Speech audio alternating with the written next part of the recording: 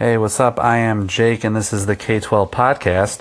This is episode 1, and and by the way, in all these different K-12 tech episodes, I plan on just addressing one question, having it being less than 5 minutes, and then us going about our day. So today I want to talk about one-to-one. And one-to-one means that you have one piece of technology for every one student in the building. So whether that's an iPad, or a Chromebook, or a PC, or a MacBook, you have one piece of technology to one student. My question of the day is, are there certain segments of the population in the United States specifically that should not be one-to-one?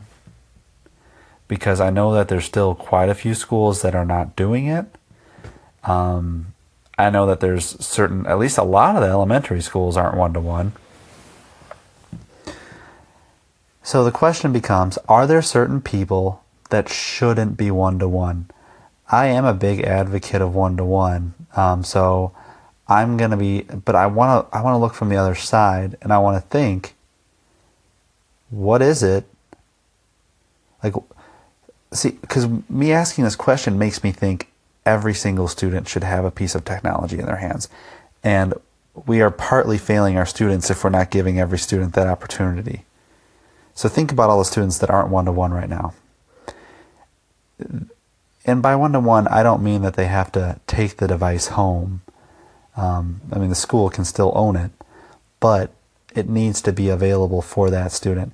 And I'm not talking a Chromebook cart or an iPad cart that gets wheeled around and the kid maybe sees it once a week. Sometimes the teacher never checks it out because they're too lazy. Regardless of that, I'm talking, why is every student not one-to-one? And this is something I think we need to address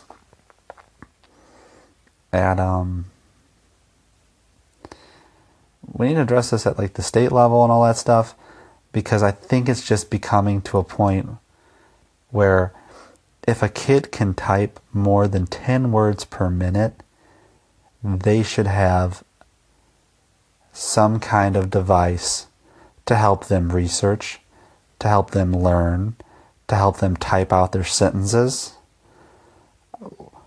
I know that writing is still important, writing by hand, but technology has changed so much that I think I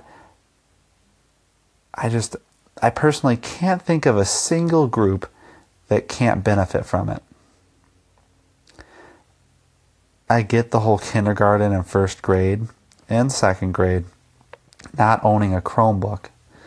And maybe we think if they're only going to be using 4 different educational apps on an iPad, it's not worth it for each one of them to have an iPad. So maybe, I can see maybe that. But if you're in 3rd grade through 8th grade, 3rd grade through 12th grade, and you don't have a Chromebook, and Chromebooks, literally under $200 now. How much do we spend on a kid per year? I don't know if that's based on the state or whatever, but I think it's like $5,000 or something like that is how much we pay per kid per year.